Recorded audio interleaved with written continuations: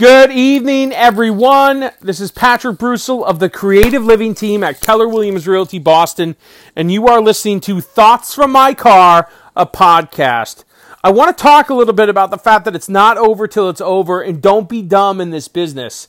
And that goes for both real estate agents and consumers. I'm going to take it from a real estate agent perspective, though. I have a deal that we're working on right now. It's a short sale, and the team and I have been working on it for about a year. A buyer finally came into the picture around the November timeframe. And,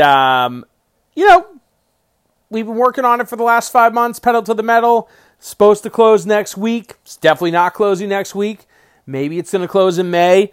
It might not close. We'll see. Deals don't always come together. And, of course, with a short sale, there's 300,000 reasons why it might not come together.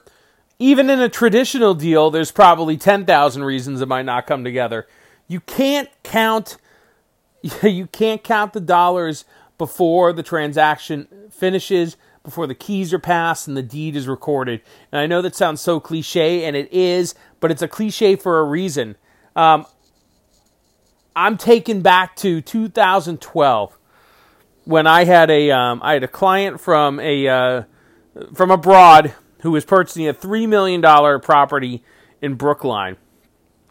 And they put down a 5% deposit. They were going to buy all cash. And about 10 days before the closing, I had a situation where my lease on a car was up. I was over on mileage, and I needed a new car. I ended up buying a 4-year-old Cadillac, which I still drive today. It's an awesome car. Shout out to all the Cadillac drivers out there. Just a phenomenal car. But I did not need a fucking Cadillac back then. I could have driven a Subaru and I would have been fine. I could drive a Subaru today and I could be fine. So I bought that car. And the day before the closing, the buyer called and said that the bank in his country that he has all his money at would not let him send that much money out to the U.S. What ended up happening was he lost his deposit. They did not buy the house. And I still had a Cadillac.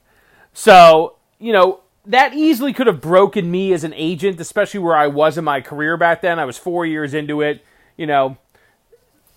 very young. I still think I'm wet behind the ear to this day. And, I could have packed up shop, gone home, lost the car, and be working at Subway. Thankfully, that didn't happen. I overcame. I've never missed a damn payment on the car. I love the car. I hate the payment. That is what it is. And don't let that happen to yourself. It's so easy to get ahead of ourselves in this game. We see it with buyers when they're buying a home.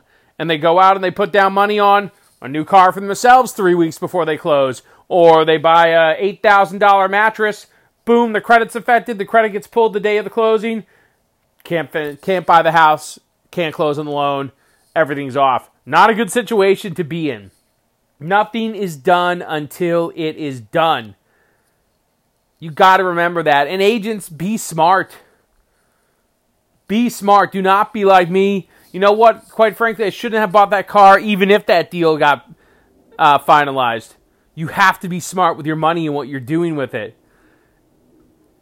That's all I have. It's not over until it's over.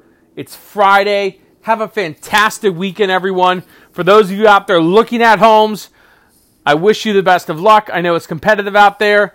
To all my agent colleagues and friends that listen to this, I hope you guys write a ton of offers and get a ton of homes under contract this weekend because that's what we do. Have a wonderful weekend, everyone. We'll talk to you on the flip side.